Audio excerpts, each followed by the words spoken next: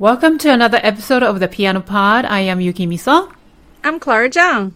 For anyone listening or watching our show for the first time, welcome. Clara and I are both classical pianists and piano teachers from New York City. This podcast is for anyone who plays the piano for fun, loves listening to the piano music, for someone who is currently pursuing a career in piano or works in the industry professionally. In each episode, we interview a guest speaker who has been breaking exciting new ground in the music industry. Before getting started, we want to thank our amazing fans and listeners for tuning in. Please read our show and review it on Apple Podcasts because every reading review will help people find our show. So, Clara, we have Mr. Kyle P. Walker. Mm-hmm. He is the activist concert pianist and educator as our guest for this episode. So you know him personally, right? Yeah, absolutely. Yes. So Kyle was a close friend of some of my friends from Kansas, and they were attending schools together, I think at Pianist, and doing their graduate school together when I first opened my studio, not long after I opened the studio. And I was doing a lot of concert series, in the Sunday, and I brought them in to do a Clara Schumann, Robert Schumann trio. So I played the Clara Schumann with them, and Kyle was the pianist for the Robert Schumann, and it was a beautiful concert at Stanway, and it was just very inspiring. They were still in school, and they were just very grounded, and just such good musicians. And I've been following his career all this time, and recently I've been seeing him a lot in the community, and just awesome work he's been doing, especially being a strong advocate in social equality using the power of music. And it's just such an inspiring thing. So I decided to bring him on our show. Cool. I was just watching one of his YouTube clips and he's playing the cover of Aretha Franklin's I Say a Little Prayer. And that sounds like his own arrangement. And so I wonder if Kyle has any training in jazz or composition. And so I can't wait to ask him about it and get to know him during the interview. Yeah, that's true. Yeah, he is here. Well, let's get the show started. You are listening to the Piano Pod, where we talk to the brightest minds in the industry about how they are bringing the piano into the 21st century.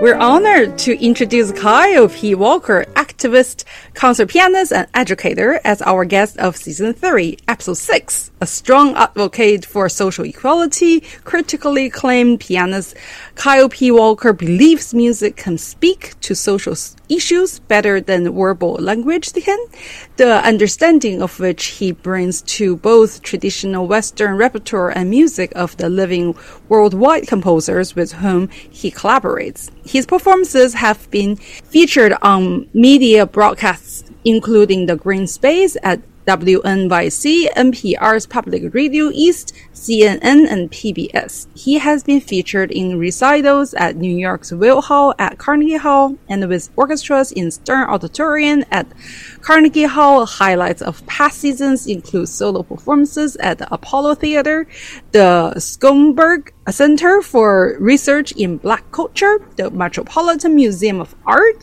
the Lit Center of Kansas, and more.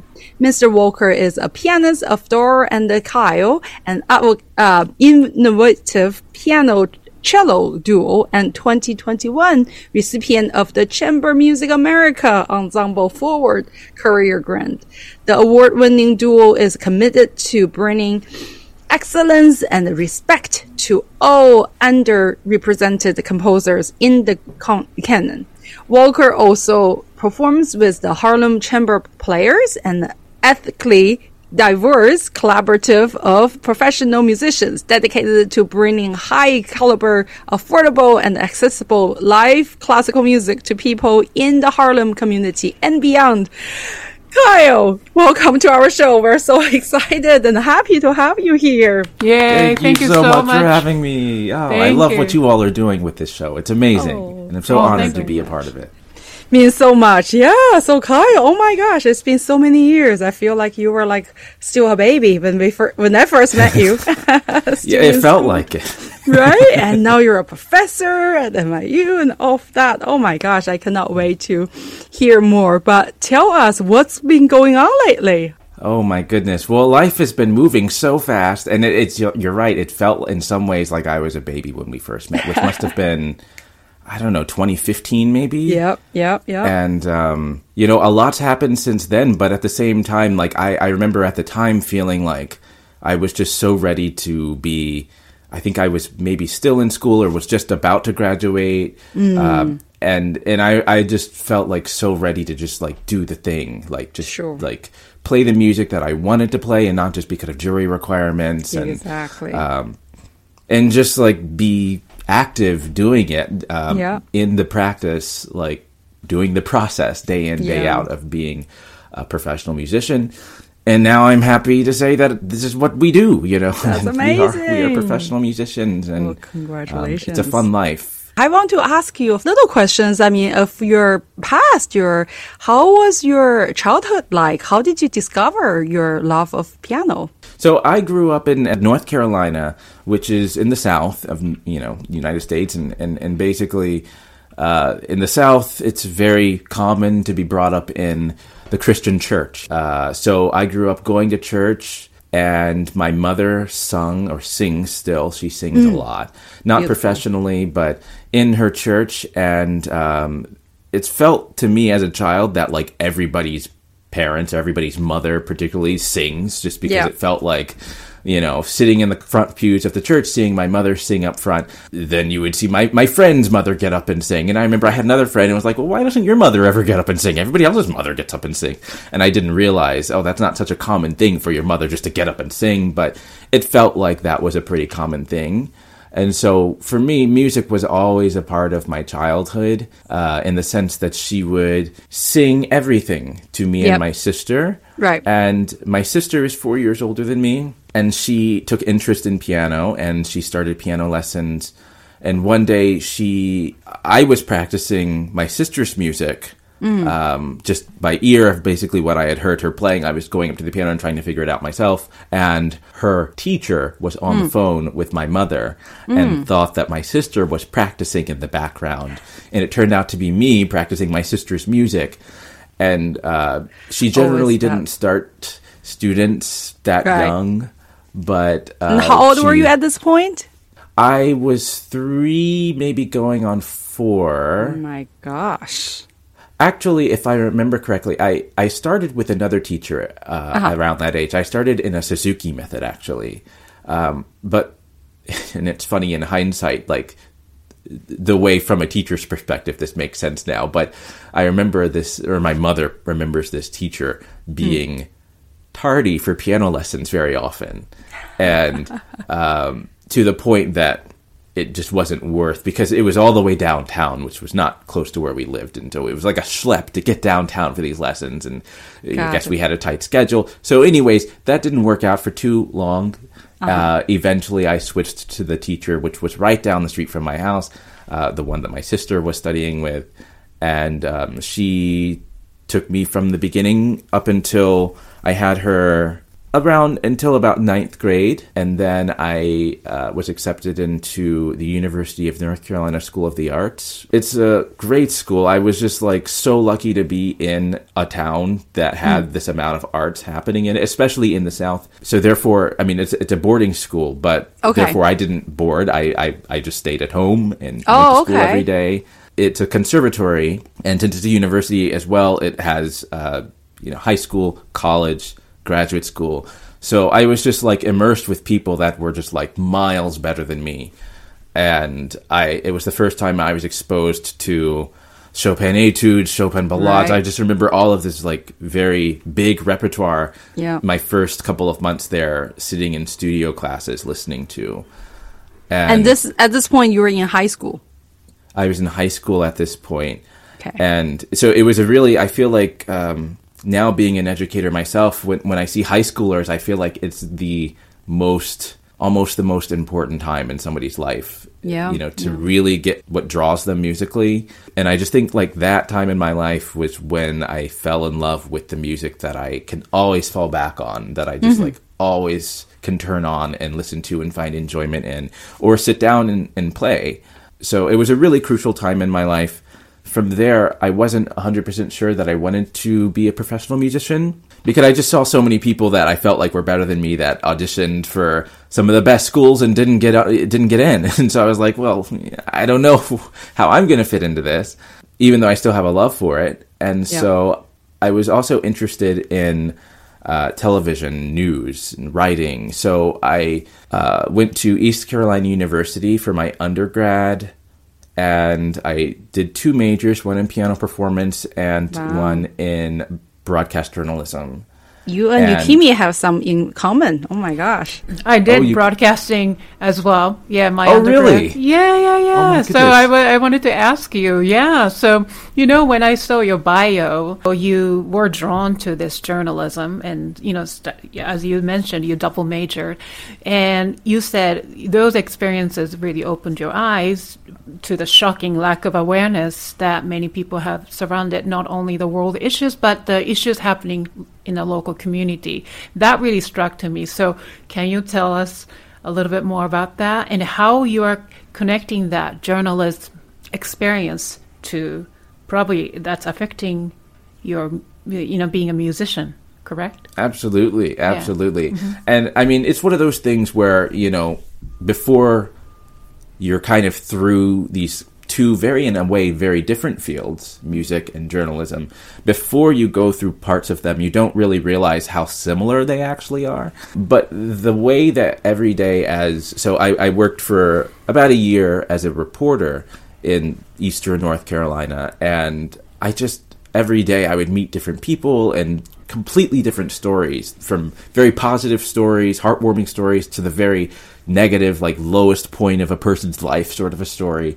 And it just was like, wow, there's so many equality issues that affect us. And I think part of what made it sort of I don't want to use the term wrong, but amazing process to go through was just the fact that like these are in all areas of the world. It wasn't just in the center of New York City necessarily, where it's like you might have stories covered. These were people that were sort of living in the middle of nowhere, had very little money, and wouldn't ever really have their stories shared. But once their stories were shared, it's like, okay, that was Tuesday, now it's Wednesday. Now it's next morning meeting. What are you going to cover today? And you'd go to a completely different situation the next day that would have to do with nothing that you did the previous day. And I loved that aspect about it because it was like every day was different. And you never really knew what you were going to do, where you were going to go, who you were going to meet the next day. But at the same time, after just a few months doing that, I realized how it was like there are all these loose ends, and you meet these people, you share these stories, but then you as the reporter, it's not your job to follow through and make sure that this person has food on their table the next day if they're struggling or whatever it might be. And then they're kind of just forgotten. Their stories were shared and no more. There's some sensationalism that happens perhaps at the moment when the story comes out, and then it dies again. Then we fast forward to a few years later, as I think was probably around the time I met you, Clara, where there were just bigger things in our society happening that felt like it was affecting not just small communities, but like everybody in the nation was feeling these things. Sure. And I felt like as a musician, we have a really, pun intended, we have a really loud microphone like that we can use, that we can speak through.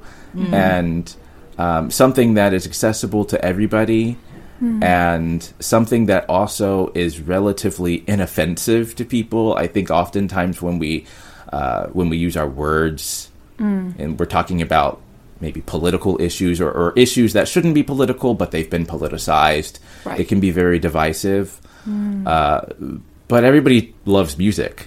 And if you can start with that, then that starts to open up the conversation about other issues. For example, why only certain composers are taught to us in school. And, if we study, I feel like, as we learn different pieces, different composers, we have to learn about the composer, about their life. Yeah. Right. And there's just so many stories as you go down that path that you learn more about. And I feel that in my own life too. Like I am a pianist, but I'm not just a pianist. Like there's other things that happen in my life every day. And I would like to bring that out from composers and other musicians as well. So, like, as you mentioned about, bringing awareness through music. So, you were a journalist. You are a journalist. You are a musical journalist, I guess. So, we would like to know about your projects. The first thing came to my attention was this Bach to Black Notes project. Can you tell us more about that? Absolutely. So, I love Bach. As you could tell right behind me, I have this Glenn Gould album, So Me too. Bach fan right here. Yeah, it's like I have to sort of have some of it every day at some point. That's harder to do now, to be completely honest, because I feel like a lot of people sort of say, I play Bach every day.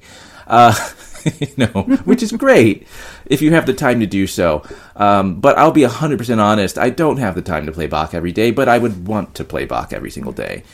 And back in 2016, maybe shortly after we met, I decided after graduating, sort of a rite of passage I felt was time to conquer was to learn the Goldberg variations. And so I spent a long time, learning them that year. And then I found it was actually kind of difficult to program them because they take up so much of the program, right? You can't really put much else on the program with them. So I did get to do a few performances with them, and then I did a few performances with abridged versions of it, which was sort of odd. It worked, but it felt kind of wrong in some ways. But, there was all this other music I was interested in performing, and I felt like so much of that feeling I keep coming back to about the antsiness and wanting to graduate school and wanting to sort of express this art in a way that I hadn't been able to yet was by learning more about these composers that I was hearing more and more about, but I never really had the chance to dive into the repertoire. Right. And so composers like Samuel Coleridge Taylor and Florence Price and Margaret Bond. And now the list could continue going on, so I won't waste your time just naming off names, but these were sort of some of the first pillars that I was discovering. And I felt like using Bach as sort of the beginning of what we think about many times as Western classical music, though there was clearly a lot of history before Bach too, but, Bach in terms of keyboard music is thought of as like, okay, that was the standard, that was set. So I felt like now is a great time to pair these two things, and that came to Bach to Black Notes. And now that program idea has sort of shifted over the years. I did away with trying to put the Goldberg variations in and just sort of put other pieces of Bach that I love to play. So I did the first partita, I did the sixth partita, I did the chromatic fantasy and fugue, a few prelude and fugues. Just different pieces. I tried it out at different times with different other pieces on the program. And the more recent version of this, what I'm currently performing these days, actually has no Bach on the program. I was sort of bitten by the Rameau bug that a harpsichordist friend got me into. Okay. And I just discovered the beauty of Jean-Philippe Rameau's music. And yes. So I've been playing this Gavotte and six variations, which is oddly enough kind of a mini version, if you think about at least structurally, of the Goldberg variations. Maybe just structurally, as a theme and variations, because it's certainly not Bach. But it's still, this music that, it's like a magnet to me. It's something maybe even more about Baroque music than just Bach. But now I've also been discovering some works, both of composers that have fallen through the cracks in terms of their dates, but also in terms of their musical output.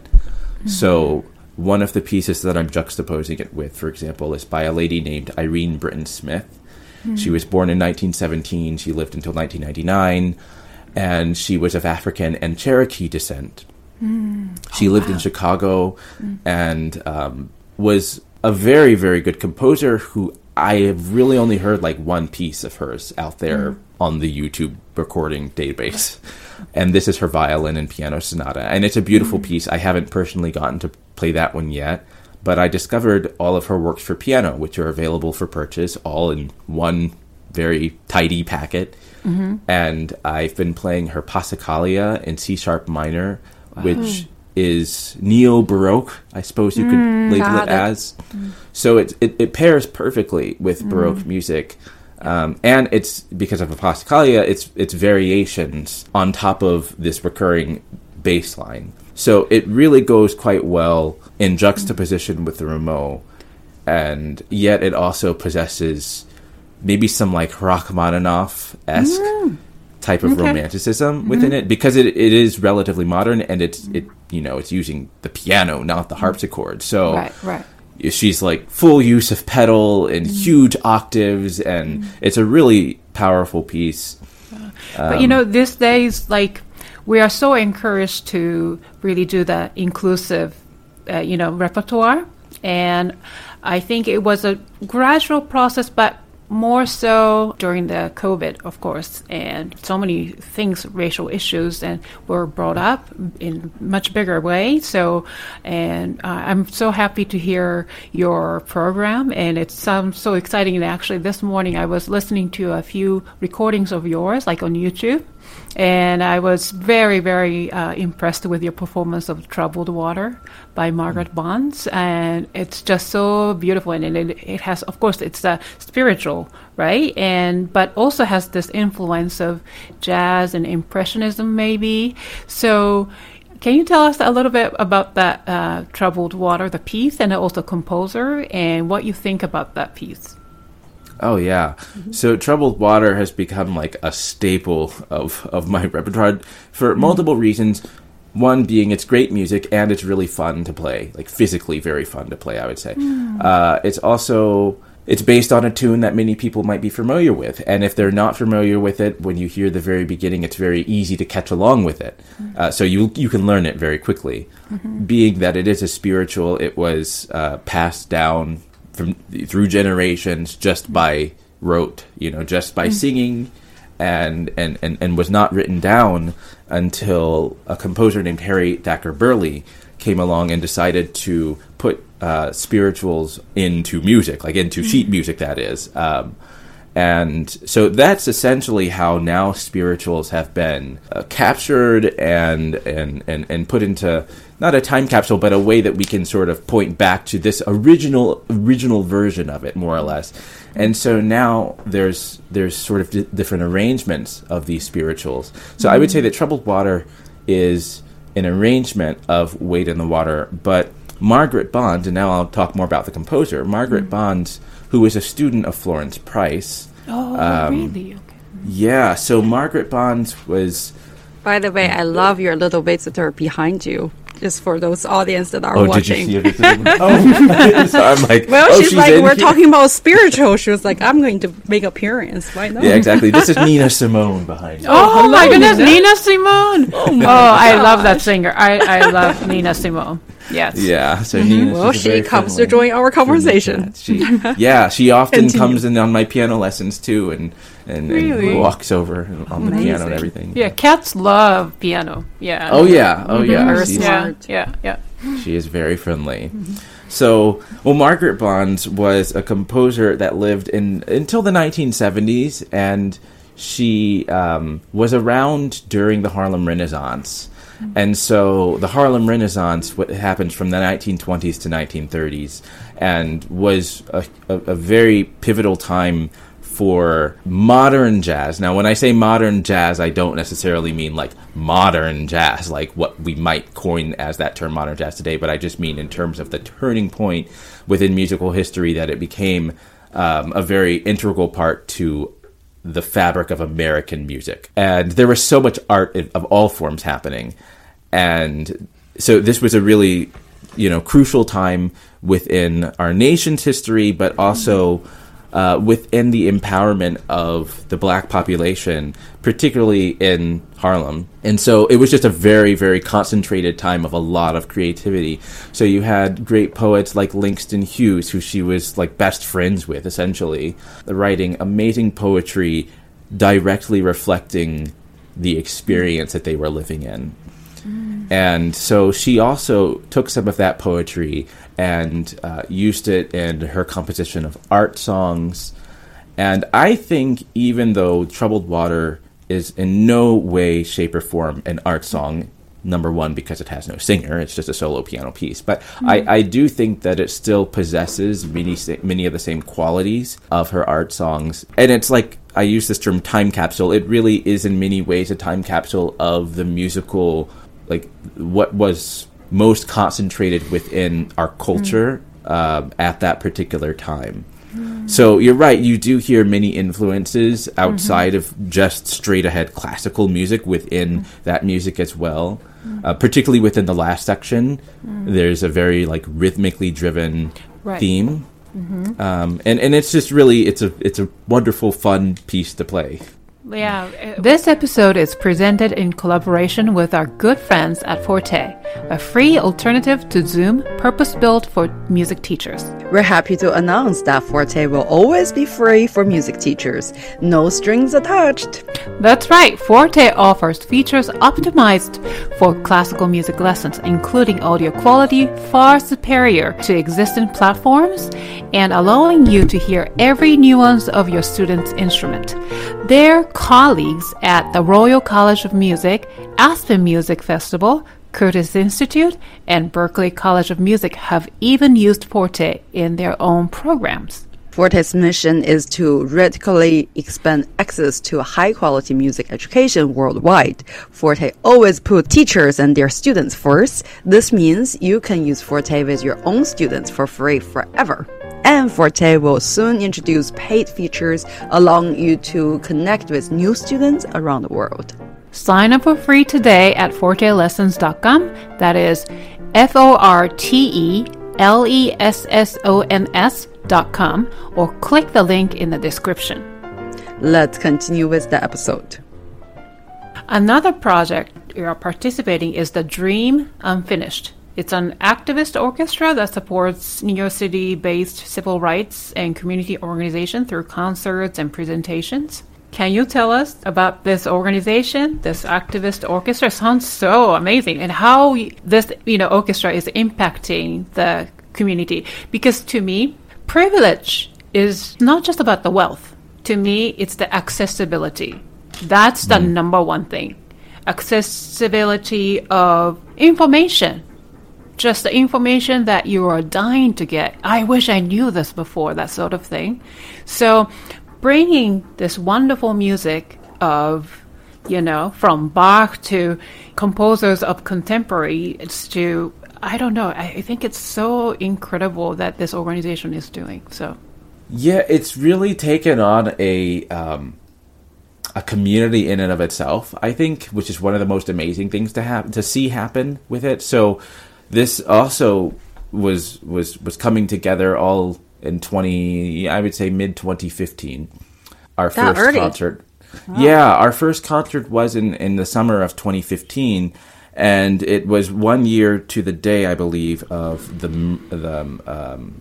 murder of Eric Gardner, and it really, I think, was the first, I would say, out of a few that we've had at this point, peaks of, in our society, this level of energy and sort of disgust for police brutality and just inequality in ways that now is like an onion. It's being uncovered on some other levels, I would say, now in 2022 as we're doing this. But in 2015, there was just a lot of anger. I remember protesting, particularly that year. There was just so much energy in the streets of New York, and there's so much media attention on it, and it felt like, in some level, wow, this is the first time that I feel like I've been able to sort of be a part of something in terms of like maybe making a difference. But at the same time, it sort of also just felt like I was still just like a number in a large crowd of protesters in the streets. Oftentimes as classical musicians, we are, I think, good historians and good at looking at the past and sort of helping people look at the past through an artistic lens, but we very seldomly actually make statements on today's society, on today's political culture, and specifically in any of the uncomfortable parts of that. And so I think myself but more importantly, so many other people, classical musicians, felt like this was our way to do something, to speak in a way that we felt we could actually do it in. And so this orchestra, which it functions more as a collective than an orchestra, because a lot of our concerts are chamber music concerts. So, it might just be me and a singer, or it might be a string quartet, or in some cases it's just solo piano, and in some cases it's a full orchestra.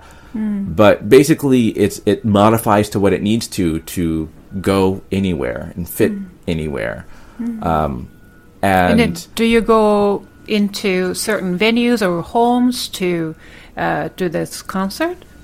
They're mostly venues, indoor and outdoor venues. Wow. So oftentimes these are like in just community spaces. So for example, last month for the kickoff of voter registration, so it was called Voter Registration Day, we did an outdoor event in Union Square, which was, it's an open space. So it's not any sort of super formal setup. Right. But it's a way to really, really be on the streets, engaging with the community, and bringing music that the majority of people have never heard before, and raising awareness about, in this case, registering people to vote, so that we can actually make the changes that we want to see. Well, I'm curious, so did you bring a keyboard or something for you, or? Yeah. Okay. And what sort of repertoire did you play? So this particular one, I actually played Troubled Waters on that one. Oh, yay! That's so cool. And I collaborated with an amazing soprano who is Cassandra Douglas, a great friend of mine, and she performed pieces by Undine Smith Moore, who is another really prolific composer, especially in the art song field. We did a few songs by Florence Price. One that's called Monologue for the Working Class, which is using the poetry of Langston Hughes, as well as what I was saying before, which is that Margaret Bonds' music tends to use a lot of that as well. But it's the words really speak very directly to the community. It reminds me of another song that we often program, I Too Sing America, which is another poem by Langston Hughes. And it's just the words that just like, if you know nothing about classical music, you hear these words and you're like, oh, this is like, it feels like it was written today, like for us, and by us, I mean society, Yeah, I think every one of our projects, our programs really tries to bring awareness to the majority of people and not just to sort of novice classical music listeners. Right. But with that being said, we've also put a large emphasis on commissioning. So we've commissioned a good bit of new works at this point, and we're building a database, particularly for both new and not so new works that people can refer to for basically assistance with figuring out, like, okay, I'm going to this particular type of community, or this particular situation is happening within our society. Is there any music that speaks to this? Is there any music that speaks to this particular community of people? So that's something that is our kind of long-term project as an ensemble right now, to start really putting out recordings of pieces that have no recordings of them, so that there's a database that people can listen to, as well as a directory to find the music. I'm sitting here listening, and I had almost this, I don't know, something came to my brain. I felt like I never even realized this. Earlier, you and Yukimi were talking about how this is kind of like activism is almost like a privilege, right? Like sometimes, at some point, like the first time I went to a protest in Kansas when I first arrived, and I was like, oh my God, this is kind of cool, but it was fine. But coming from where I was coming from, and then, just know when you were talking about Union Square, and then funny story, my aunt was in the hospital, and there was one person that was diagnosed as positive for COVID. This is 2-3 days ago. And then because of that, now she's locked in the hotel along with 800 people that has seen this one person, or there's one doctor, the whole entire hospital. So my mother has a amateur modeling company or team. So she and this 60-some-year-old ladies, they have a pretty, happening TikTok account. So she was like, we're going to come to outside of your, so my aunt is staying in this fancy Vienna hotel. I mean, to the credit, she was like, they gave her, great food and even like counseling and psychologist on call. But she's locked there for 2 weeks without, and she didn't even put her. So my mom was like, how about we go outside of the hotel and we do a modeling show to like raise awareness? And then my father was like, and then you get put in jail. I'm like, I'm looking at all these messages. I'm like, wow, I never thought of this. Like, I thought this is 2022. And then I'm realizing that is the one privilege people over there don't have still, and That's it's right. like, I've never really realized what a privilege we have to live in this country, until this point, really. So anyway, thank you for doing what you do. It's just opening up my eyes. I've been American for like 2 years now. I'm still learning every single day. In addition to the other pieces I also put on Bach to Black Notes, it's funny because I do find some of the other, like Beethoven, God Save the King variations is something that I've also been having on the rotation on the Bach to Black Notes program. And it's so interesting because now that's not such a, say, political thing necessarily, but I mean, now we have a king, not we, but the world has the King of England now, again. So, it is interesting when we reflect on history and we can see ways that it can still relate to the present in many ways. Right. And in very, inoffensive ways. It's just a mirror on society, more or less. Hey guys, we're now officially on Patreon. Yeah, I'm so excited about our next step on this podcast journey. Same here. So dear TPP fans, we love what we do, and it's been an incredible journey for both of us for the last 2.5 years. And we're now 6th episode into season 3, and more than ever, we need your support to continue our work by bringing you highly valuable content bi-weekly by interviewing the A-listers in the industry. So please go to patreon.com/thepianopod and become part of the TPP community by subscribing to us. With your subscription, you will receive monthly subscriber-only exclusive content from our show. That's right. And once again, it's patreon.com/thepianopod. We can't wait to connect with you on Patreon very soon. Now let's continue with the episode. So now I want to move forward and talk about your duo, your Dara and Kyle, innovative piano cello duo. And you won the award of Chamber Music America, Ensemble Forward Career Grant. That is what the formal title. How did you guys first start your duo? So, okay, I guess to explain it, I grew up in North Carolina. My wife grew up in Virginia, so not too far. We went to undergrad together, and her high school experience was somewhat similar to mine in the sense that she also went to a music, high school, and so many of the friends that both of us had in high school are now still our close friends. And Dara was one of her close friends in high school, and they grew up playing in youth orchestra together and everything. So Dara moved to New York actually before I did, and while I was here in grad school, my wife was in school in Canada. She was going to McGill University in Montreal. Oh, that's and great school. she introduced Dara and I, and the three of us played some music together, trios together, and things like that. And then Dara and I continued playing some duos, and just over the years, we've just been playing sonatas together and things like that. In I want to say it was, I actually don't even know right now as I'm saying out loud whether it was right before the pandemic or right when the pandemic or somewhere within 2019, 2020, we decided, let's try to formalize this duo because I think part of the thing for people that are in school that is so valuable about being in school is that you work on chamber music for an extended amount of time. You might work on one piece for an entire semester. You might even work on just a movement for, half or 3/4 of the semester. And there's something at the time that's a little frustrating about that, perhaps. But then there's also something so amazing about that in the sense that you really become an ensemble. it's not that you're just playing the music together at the same time, but you're really building art together.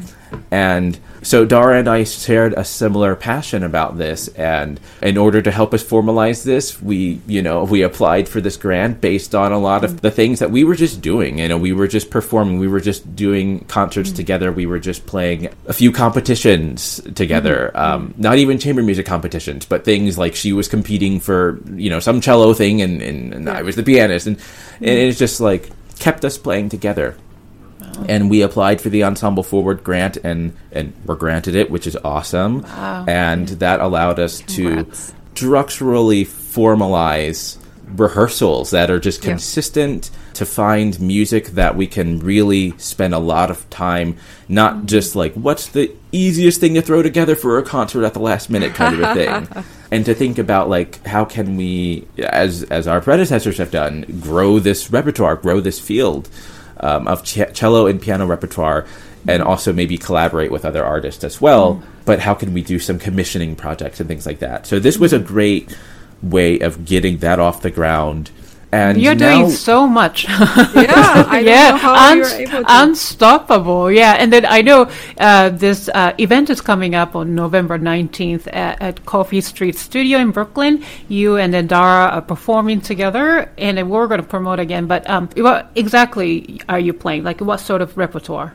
So for this concert, we're actually performing music that we are recording soon in January. So our Ensemble Forward grant was for 2021. And now there's we were granted another Ensemble Forward grant, but it's a recording grant, and this is for 2022. And so this is the repertoire that we're recording. We are recording Nadia Boulanger, 3 pieces for cello and piano. Okay. George Walker, sorry, my cat here, Nina, is bumping my microphone Nina now. Simone. Hello, Nina.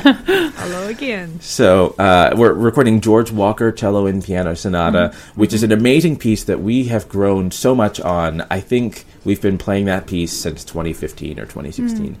And, we were just rehearsing through it yesterday, and it really is feeling like home now in many ways, and it did not for a very long time. It's a very demanding and difficult piece. And it's just feeling like, really, like, this is why you rehearse, right, for like an extended period of time as an ensemble, and that's just really nice to start, really feeling like that. And then we're also performing some Piazzolla. So which one? Which Piazzolla piece? It's Le Grand Tango, which is oh my goodness! Oh yay! Yeah. Sorry, I have to ask one more question. I was listening to your cover of Aretha Franklin. Oh, by the way, so you have the cat name Nina Simone. Which Nina Simone song is your favorite? Oh gosh, you have to tell us. You're being put on the spot. Yeah, right. Okay, let me tell you mine. Of course, this is like feeling good. That's my favorite. Yeah. Sure. Can't never go wrong with that. Yeah. I mean, I like the more divisive ones, perhaps. Mississippi GD, I'll keep it PG. But the ones that are just like really divisive might not quite be the right term, but the things that made her really, really unique in terms of the language that she chose to write with, that people were not doing. Like, it was very offensive in many ways, but that's why it raised people's hair. It's like, what is this? Wait, what? Oh, that's what she's talking about? Oh, I agree with that. It was really this way of civic engagement through music that I hadn't ever heard done, at least in music that I've heard of before her. Not that I was around before her, but of music that I've heard prior to her, I have never heard anything of that type of that emotional quality. And it's also different too. Sometimes I listen to her really late stuff, and it's just so much more from the soul in a personal way, not so much as a society, as some of her music perhaps from the 60s and 70s was more in terms of just like protest music, society music. I feel like later in her life it was a lot more personal, which I think also expressed in terms of her life the way that she had suppressed a lot of her, or had to sort of suppress a lot of her artistic abilities. And I mean, because she was a phenomenal pianist, actually. Really? And oh, wow. she was rejected from Juilliard just based on her race. And I mean, there were so many things that sort of happened in her life that ended up causing her to eventually have the amazing career that she did. But that was sort of out of necessity, that she had to start performing in bars to make a living. Because she couldn't really get away with performing classical music being taken seriously. Now, so, you know, I know you did the cover of Aretha Franklin's I Say a Little Prayer, which was beautiful. So that's your probably arrangement, right? Yeah. And then, so, it's beautiful. I really want to hear your Nina Simone cover sometime. Like, I don't know if you have it. Yeah, but that's my personal request. wish. Yeah, exactly. So, do you have any training in like a jazz style playing or any of those like improv style thing or? So I played and I play a lot in churches, which is something that people might not really know that much, just because I don't tend to broadcast a lot of that out there in terms of like on my YouTube and things like that. But I think the nature of growing up in church and then later on being hired to play at churches, like, you know, there's a certain level of pressure that comes with that. That's the reason I bring up that element of it. But I think in that regard, you sort of learn to go with the flow and improvise and make things up. And I mean, my first job was in high school playing at an AME church. It's an African Methodist Episcopal Church, which is... me too. I did. Well, really? not in high school. Yeah, in Topeka, Kansas. Oh my goodness. So you know I had this. no idea what was going on, but it was cool. It was so much fun. I feel like I was in party all the time. Right? It's like you have no idea. That's a great way to describe it. It's like, I have no idea what's happening, but I know I have to play right now. Exactly. Let's go. So, yeah, somebody might stand up and just start singing a tune that they know and everybody else in the room knows, and you're like, I might know this, but I'm not really sure that I know. But you got to figure out, okay, what key are they singing in? Let me just join in and support them. That was a huge growing point for me that happened in high school. And I think just starting in college and I mean way beyond, I've always been open to just doing projects that aren't right straight ahead down my comfort level. And so, I mean, for example, tomorrow I'm meeting with a singer to help her with an arrangement. I guess I'm arranging something for her for a wedding that she's singing in. But I should probably know the song off the top of my head. I have to go and do some work on it later. But it's, you know, it's some French popular song of some sort. I don't know what it is until I have a look at the text message again and know what it is. But you know, those are the things that it's like I could just say, I don't do that. That's not my field of expertise. But you know, we have to give ourselves credit. Like we've played a lot of music, all of us musicians, and has left an imprint on who we are as people and our personalities as musicians.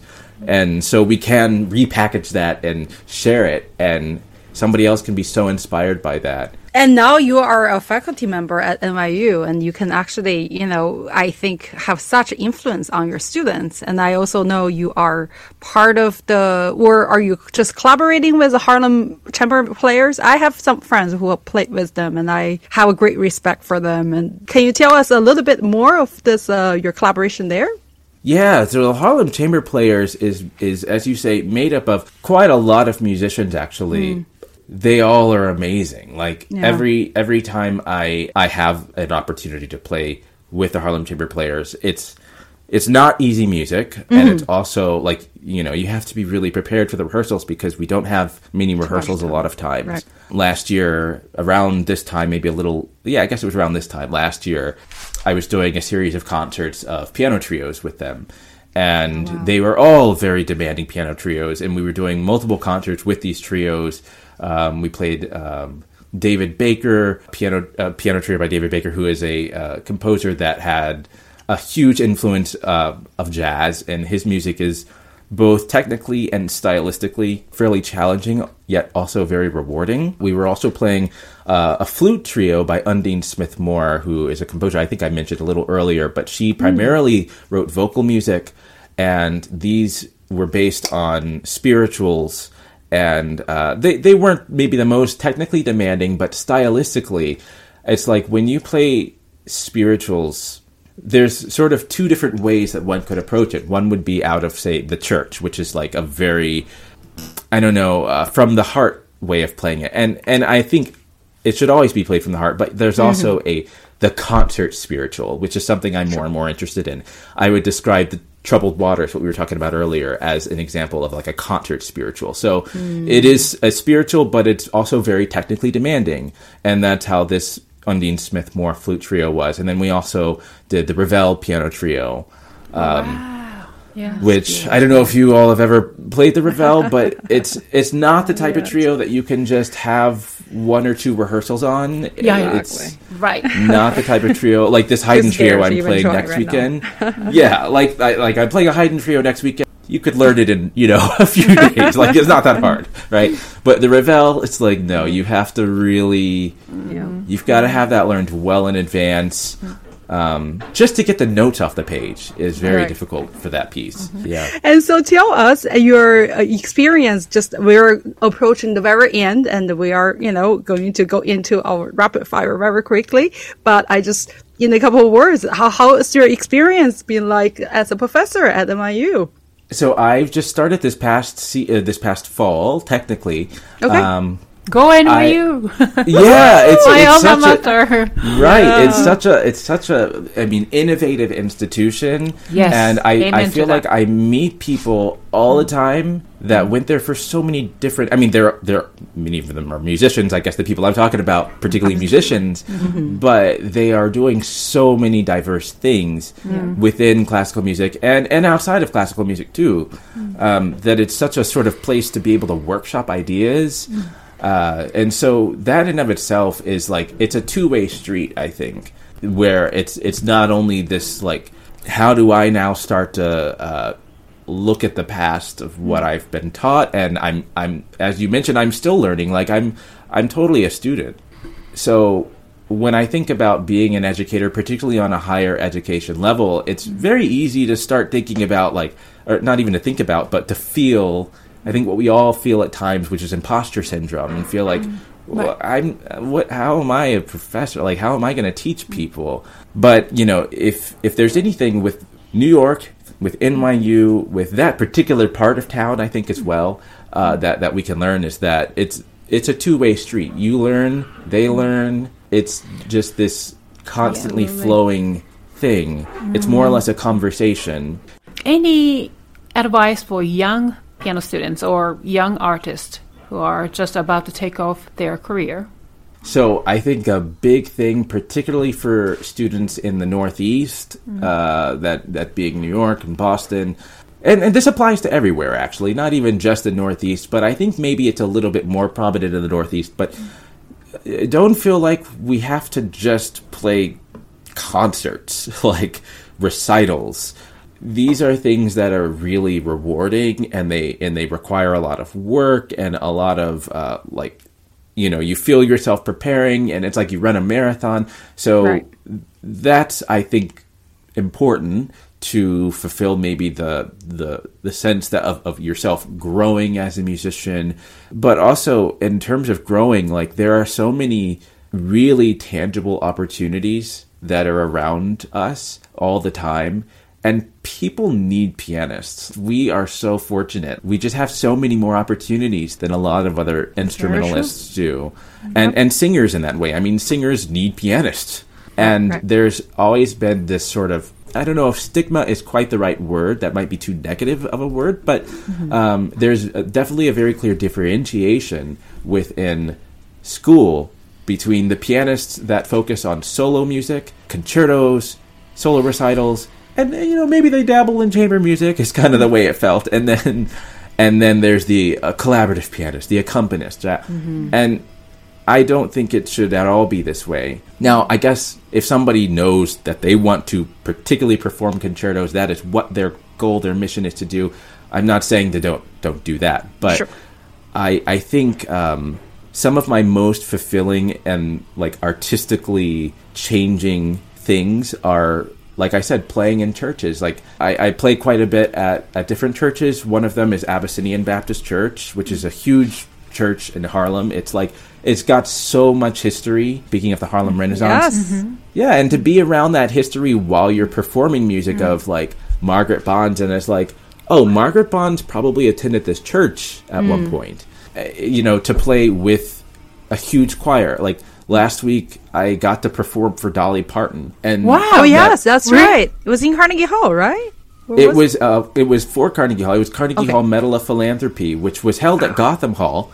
But yeah, it was part of Carnegie Hall. But Dolly Parton, which is like she's a huge country music star. Yeah.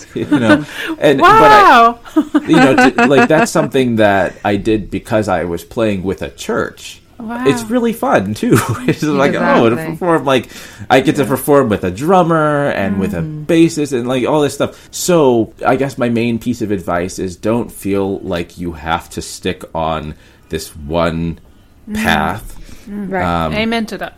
Yeah. Absolutely. That it's just like there are so many opportunities out there and they can shape us and we can still do what we want to do. Like I can still focus on playing solo recitals, or I can still focus on my duo, Dara and Kyle, or I can still focus on this ensemble, the Dream Unfinished, or and then like, you it's can possible to do these things. Then you can make your own opportunity, right? Instead of waiting for the opportunities to come. Yeah. All right. Are we ready? Remember, short answers. I'm going to start. Okay. Just don't think. Ask Nina to help. What is your comfort food? Thai food.